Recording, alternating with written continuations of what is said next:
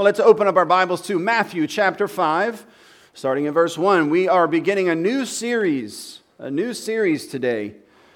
And I believe that Brother Kevin is going to put the artwork on the screen. I love this new artwork. Can y'all see that? Look at that. I just think that's so beautiful. Pastor Stewart did that, or had someone do that. And I think that really does capture the spirit of this new series. It's called The Pursuit of Happiness. It's how to be happy. You know, the world is becoming increasingly more and more, gloomy, despairing. But we are the blessed people of God. Amen. As Pastor Kirk was saying earlier, we have the favor of the Lord.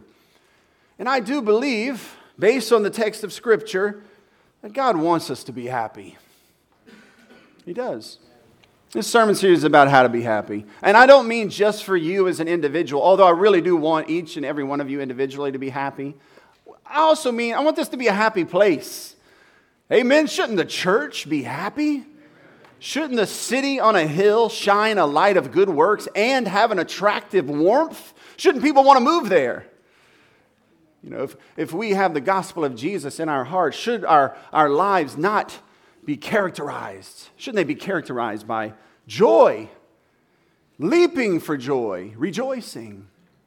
And Jesus shows us the way. He shows us the way. And it's not something that you get overnight. It's something that you learn as you cultivate, and there's ups and downs to it. And I'm not talking about a Pollyannish, delusional state of being. There are plenty of people that are positive and happy because they are out of touch with reality, right?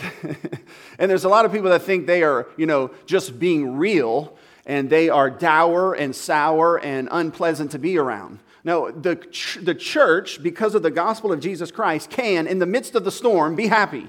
Can, in the midst of reality, remain positive. To put it another way, the last series was on objective prosperity that God has promised us. I mean, if we have all of this objective prosperity and we do, what good is it if we're miserable on the inside, right? So you can really think of this sermon series as about the prosperity series 2.0, but we're going into the heart on this one, going into the heart, because not only do we want to be prosperous in the Lord objectively out here in the world, but we want to be happy and prosperous subjectively in our heart. We want to feel happy. We want to experience the joy of the Lord. Amen? All right, there's other ways I could say it, but we're going to press on. Let's go to our text, Matthew chapter 5, verse 1. This is Jesus showing us individually how to be happy, but he's talking to his community in particular. Verse 1, seeing the crowds, he went up on the mountain, and when he sat down, his disciples came to him. And he opened his mouth and taught them, saying, blessed, that is happy, which we'll talk about that in a second. Blessed are the poor in spirit, for theirs is the kingdom of heaven. Blessed are those who mourn, for they shall be comforted. Blessed are the meek, for they shall inherit the earth.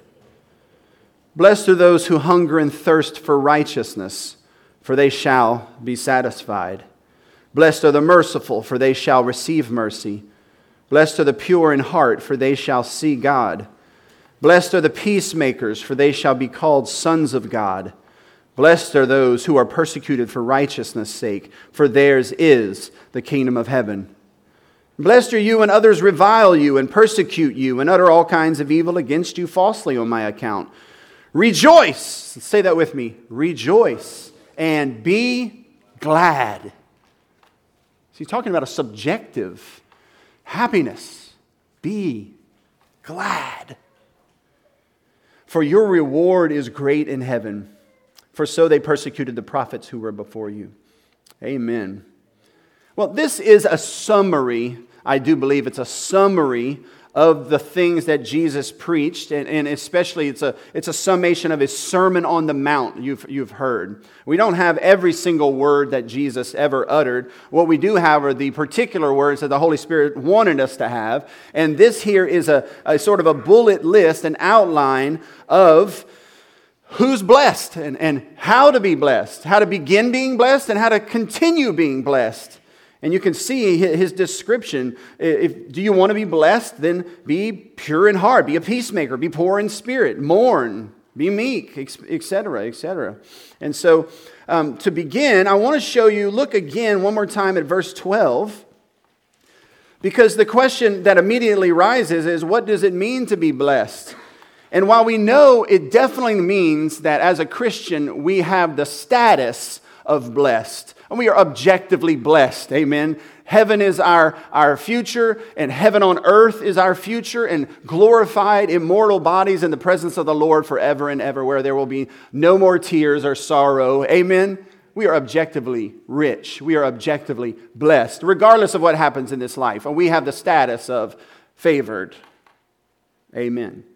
But here I do believe there's more. You see, this Greek word that is translated blessed, there is not an English word for it. So it does make it a little bit difficult. There is a bit of a range of meaning. And so translators have, they've wrestled with what word captures this the best. And you can look at different translations and you can see that sometimes it's translated happy. And I really do believe that is probably the best English word that captures the essence of the word as best as possible. And you can see it right there in verse 12. Jesus is talking about rejoicing. Rejoicing. See, that's something that flows from the heart, right?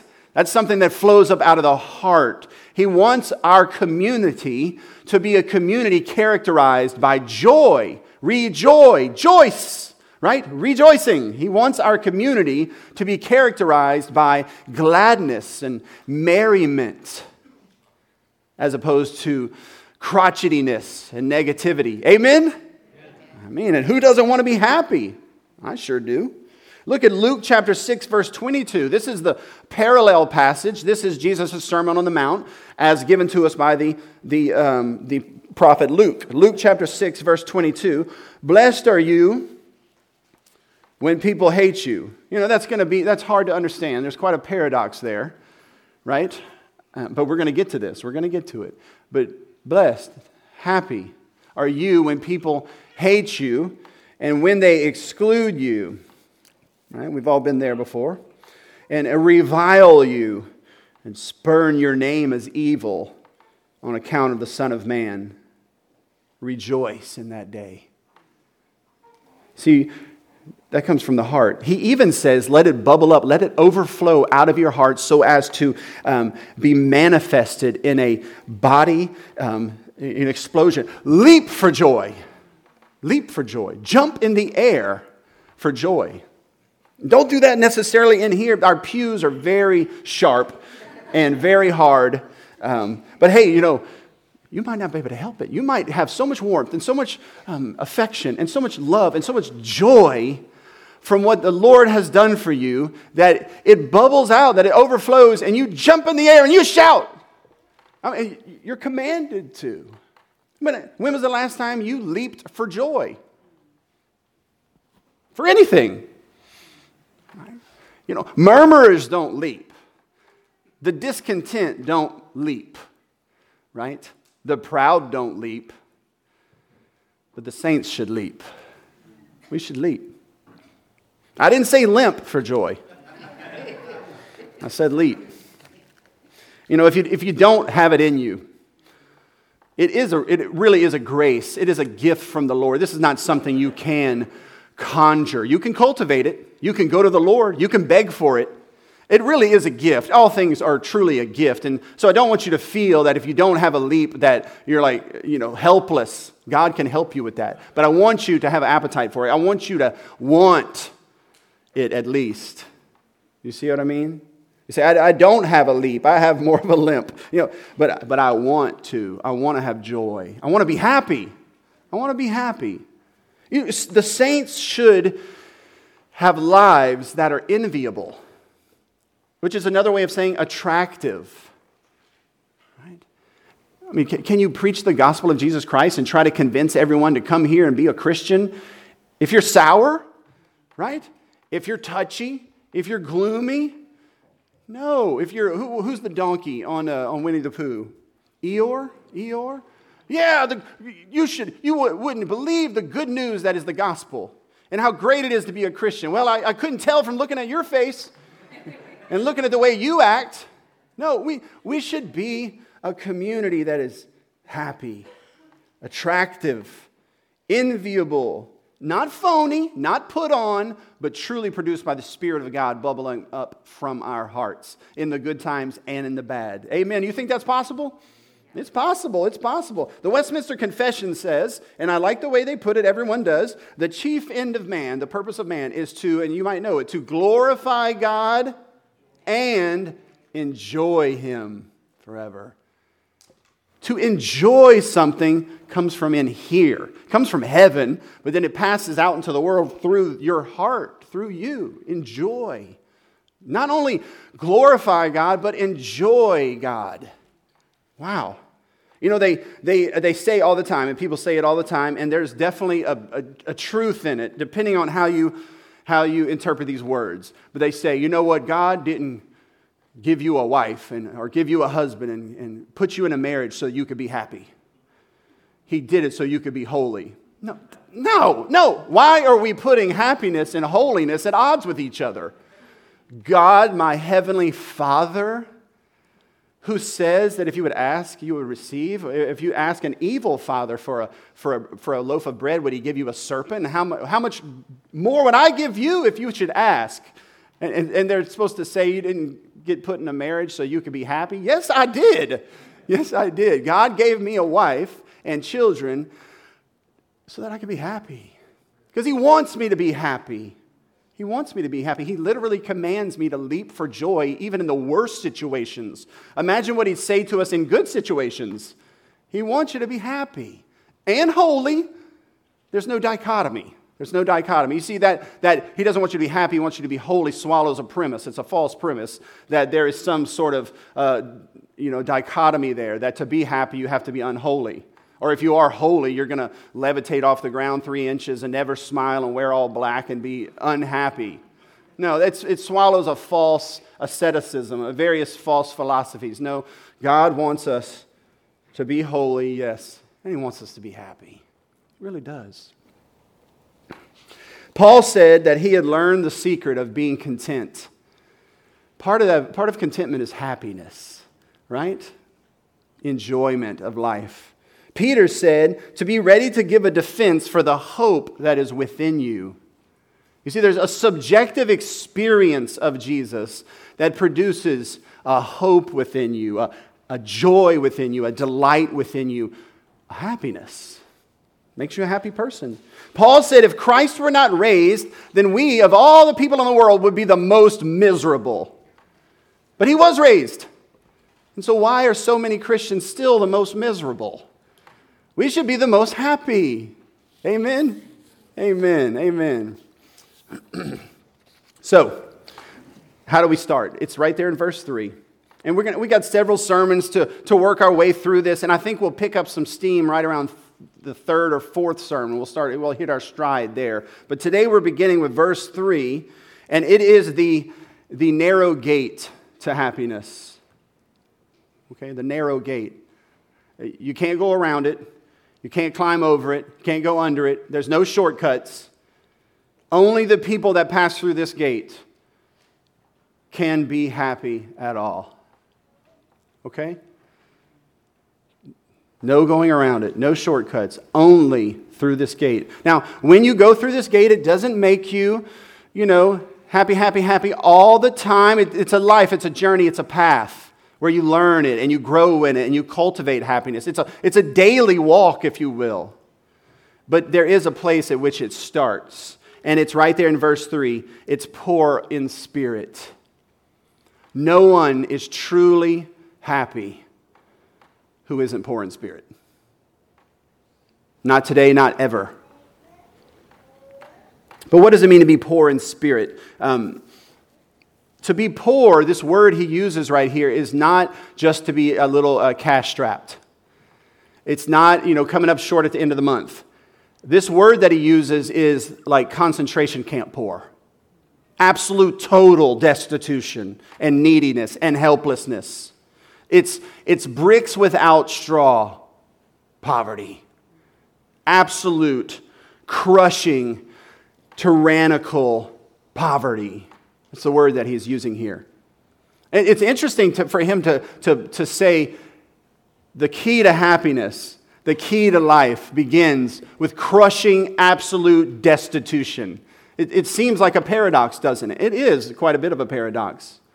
Now, he doesn't mean, and we know this from the next word, spirit, he doesn't mean that poverty out here. It's not what he means. You can be very, very rich and be poor in spirit.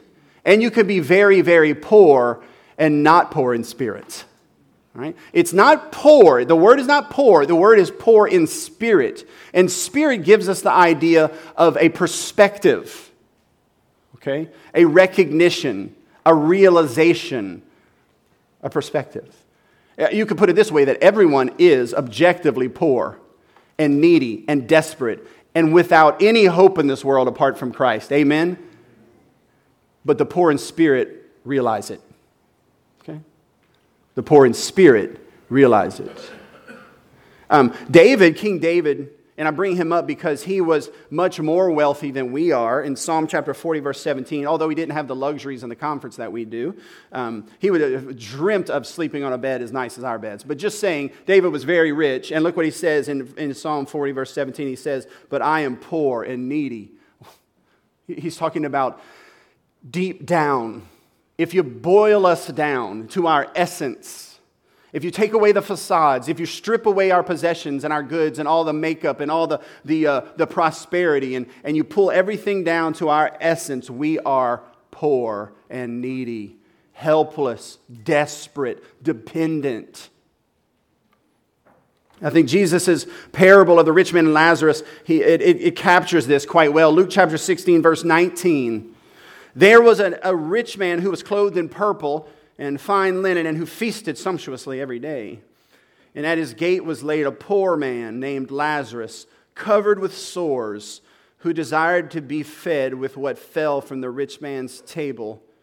Moreover, even the dogs came and licked his sores.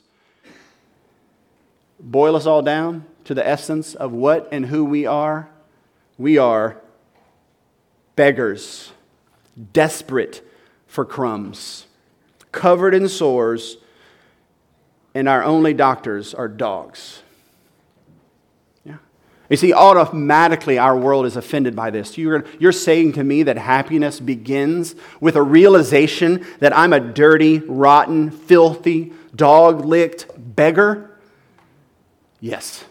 I'm not saying it. Christ says it. Another illustration is Matthew chapter 8, verse 1. When he came down from the mountain, great crowds followed him, and behold, a leper came to him.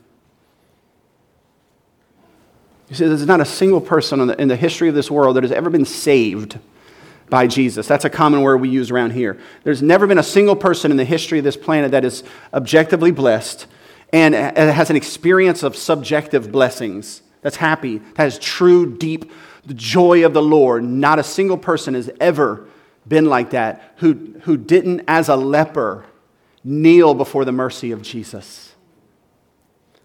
You see, if you are to be happy, you must say, "In my hands I bring nothing." Right? And behold, a leper came to him and knelt before him, saying, "Lord, if you will, you can make me clean." And Jesus stretched out his hand and touched him, saying, "I will. I want to. Be clean." See, that is our condition. And I'm not trying to say that's our spiritual condition. I don't really like making a dichotomy between physical and spiritual. That's not really the Christian way of thinking about things. We are spiritually and physically and emotionally and relationally and socially in all categories. We are lepers and we are loved by one who can heal leprosy. That is the twofold status and situation of every Christian every day of his life. To the degree that you realize that and live in that, and the Holy Spirit massages that down into your heart, that I am a leper before the Lord and before everyone else. I don't deserve anything. I am unworthy. I am unclean. I am helpless and desperate and hungry. But I have a very rich, very wealthy, very amazing and powerful Father, and I am in His favor, when those two messages together, two sides of the same coin, are massaged down into your heart, that is how you begin to be happy. And every sin, whether it be pride or anxiety or gluttony or lust, any sin you want to think about always attacks one of those two sides of the gate of happiness. You see, the Pharisees saw the poor, dog-licked beggar and believed him to be cursed by God. The Greeks, in Jesus' world was Greek, essentially, they would have banished those people from their community. They would have said, what town, what organization of society, what church, what tribe can be happy with a bunch of beggars around? You know, begging was essentially to be cursed. It was to be a nobody. No one would have thought that to be a beggar is the beginning of happiness. But that's exactly what Jesus is saying. You want to have a happy town? You want to have a happy church? Everyone must recognize, realize, maintain the perspective that we're all just beggars before the Lord. And He loves us. And He's incredibly wealthy and has so many blessings for us. Amen, Christ Church? That's the key to being happy. That's the beginning of being happy. And every day you wake up in this world, you've got to recognize that. You've got to realize that. And we can't do anything apart from the Lord. What does Jesus say? Without me, you are nothing. That's not very encouraging of our self-esteem, Jesus. But He's not a therapist. He's not a modern pop psychologist. Without me, you can do nothing. It does offend our pride. It hurts our ego. Proud people hate that.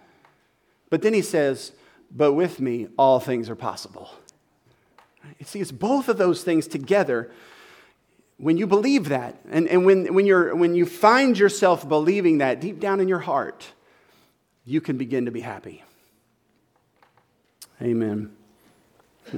Let's move on. And we're going to move on to, well, no, not just yet. You see, there are people, and let's just talk about what the world thinks is the key to happiness. There are people who believe that the key to happiness is acquiring more possessions. And you channel those people when you addictively shop, right? I will be happy if I can get on Amazon and start ordering things. Or I am happy, no offense, we all do it, all right? I'm not picking on anyone, but we literally window shop knowing that we don't have the budget, and it makes us feel alive. It makes us feel happy. Many people believe deep down, we all believe deep down, that the acquisition of more things is the key to happiness, right? No, but with all the riches in the world, you can't buy happiness. You can't. It's a gift that only Jesus gives, and He only gives it to those who beg Him from a state of beggarliness. You know, other people think that the key to happiness is to think real highly of ourselves. That's the self-esteem gospel. It's very prevalent, unfortunately, in America and in the American church. And even to feel highly and to think highly of yourself when it's just totally and utterly delusional. Delusional. God is not a doting mother that always lies to you and tells you, you sing great in the car. We love it when you sing. Your voice is so beautiful. Like, no, God is a realist. He loves you anyway, but He's a realist. And the point of life is not to puff ourselves up and to increase in self-esteem. It's to increase in Christ's esteem. And that is the only way to be happy. You will never find the key to life and the key to happiness trying to puff yourself up with self-esteem. It's not going to work. Only when you recognize your total inadequacy can you be happy in Christ. Other people believe that happiness can be found through the acquisition of wisdom and knowledge and education. But our problem isn't ignorance. Our problem is sin and wretchedness. Other people believe that our nation could be a happy nation once again. God bless America. Essentially means make America happy, right? They believe that our nation could be happy if somehow we could return to some old tradition. If we could only recover the ways of the founding fathers. If only we would get back to the Constitution, then our country can be blessed and happy. Get the right policies in place, get the right laws in place. If everybody would be moral and virtuous and we get the right man in the office, we could finally have a happy society. No, that's the lie of the Pharisees. That is quite a bit of what the conservative movement teaches in America right now. No movement, no tribe, no nation can be blessed by God until they first recognize their leprous state, their absolute dependency and utter wretchedness before the Lord. And our nation is wretched, but they don't realize it. The bloodshed, the unrequited bloodshed that screams out from the ground to God in our nation. We are filthy and perverse, and we are damned if we don't pass through the gate of poverty of spirit and cast ourselves on the mercy of King Jesus. And no law, no virtue, no moral code, no bygone era is going to ever change that.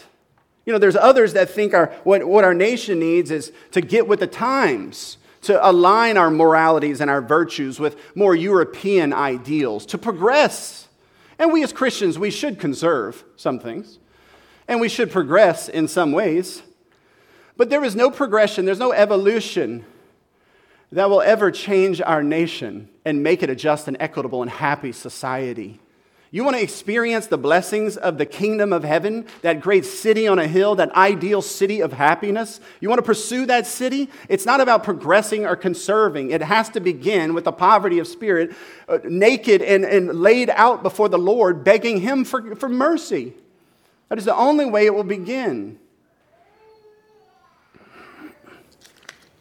Jesus said of the conservative Pharisee movement, He said, "For I tell you, unless your righteousness exceeds that of the scribes and Pharisees, you'll never enter into the kingdom of heaven. You'll never enjoy that city of blessing and happiness. You'll never have that warmth and that enviable, attractive lifestyle by law."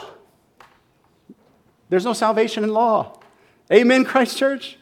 And what progress or evolution can raise a dead man? A dead man doesn't need therapy. A leper doesn't need a Band-Aid. What he needs is a supernatural healing that only comes from the right hand of the Father. You know, others believe, and this is a different movement in our country, that the key is to happiness just to separate from everything, to escape. Just escape. If we just keep our hands clean from all the dirtiness in the society, don't do politics, that's dirty. Don't drink, don't smoke, don't chew, don't go with girls that do. That whole vibe. Wear bonnets and handmade clothing and just move out into the middle of nowhere where we can keep our family happy. But the problem is when one leper leaves the leper colony, he takes his leprosy with him. He has to be healed. He has to be supernaturally saved and blessed by King Jesus. And that begins by walking through the gate of poverty of spirit. All attempts at life, liberty, and the pursuit of happiness will fail for an individual, a church, or a nation unless they begin at ground zero, in the tomb, in total depravity and inability before the merciful feet of Christ. And I sure wish, and I hope we all would pray that our nation would wake up to this, that our nation and its rulers would see that there is no policy we can write, war we can fight, walls we can build or not build, leaders we can elect or imprison that will ever take us 1 foot further down the path of happiness as a community and as a society unless we first see ourselves as poor, naked, wretched, and blind. That's where we have to begin. And I do believe that perhaps our nation could begin to see that when the churches begin to preach the law of God, as they were commissioned to do in Matthew chapter 28. Go, make disciples of America, baptizing them in the name of the Father and the Son and the Holy Spirit, and teach them to obey all that I've commanded. The church has got to do that. If the law is not preached from the pulpits, then the law cannot do its condemning work on the hearts of fallen men to convince them of their leprous state, so that then the gospel can show them that Christ can heal them. The church has got to return to that if our nation is ever going to wake up from its blindness. This is a Laodicean problem. Revelation chapter 3, verse 17, for you say, I am rich. See, that's the problem. You say you're rich. Your perspective is off. You don't realize just how poor you truly are in the face of the Lord. And I have prospered, and I need nothing. Not realizing. See, no poverty of spirit. They didn't have the realization. That's what poverty of spirit is. Not realizing that you are wretched, pitiable, poor, blind, and naked. And like this first century church, the church in America, and us to some degree, lack this divine self-awareness of who we truly are. Right? And unless you wake up every single day of your life, and to the degree you wake up in the morning and realize, without Jesus, I see nothing, I am blind. Right? I am naked. I am wretched. I am filthy. I am a leper who is loved. To the degree you have that in your mind, you can be happy. Why? Well, for a lot of reasons, but look at verse 3. Let's finish it up here. Blessed are the poor in spirit. And this is really just saying the same thing that I've been saying. For theirs, what's that next word? Is. Pastor, I know that one day we will receive the kingdom of heaven. No. When you go to Jesus Christ, recognizing your depravity and your helplessness and your neediness, and He heals you, it is as though you are at that very moment walking through the pearly gates, through the walls of salvation, and you join as a citizen, as a child of God, a kingdom, a city, an organized community of happiness and blessing. It's yours, and it's present tense, for theirs is the kingdom of heaven. See, that's a status. You have a citizenship. The lepers have been brought out of their leper colony and right in through the pearly gates into the kingdom of heaven, into that city on a hill, into that attractive and ideal city that the progressives and the conservatives and the separatists and the fundamentalists and all of those with their false gospels, they're all looking for all that. They all want it, but they can't get through because they don't have the poverty of spirit. But when you pass through, it's yours. The lepers are now sons. They are heirs. They are more than conquerors. They are victorious. All things are theirs in Christ. Listen to what Paul says. He says, if I can find this, he says, 1 Corinthians 3:21, therefore let no one boast in men, for all things are yours. 1 Corinthians 3:22, whether Paul or Apollos or Cephas or the world or life or death or things present or things to come, all are yours. It's yours. 1 Corinthians 3:23, and you are Christ, and Christ is God's. You are co-heirs. You are co-laborers.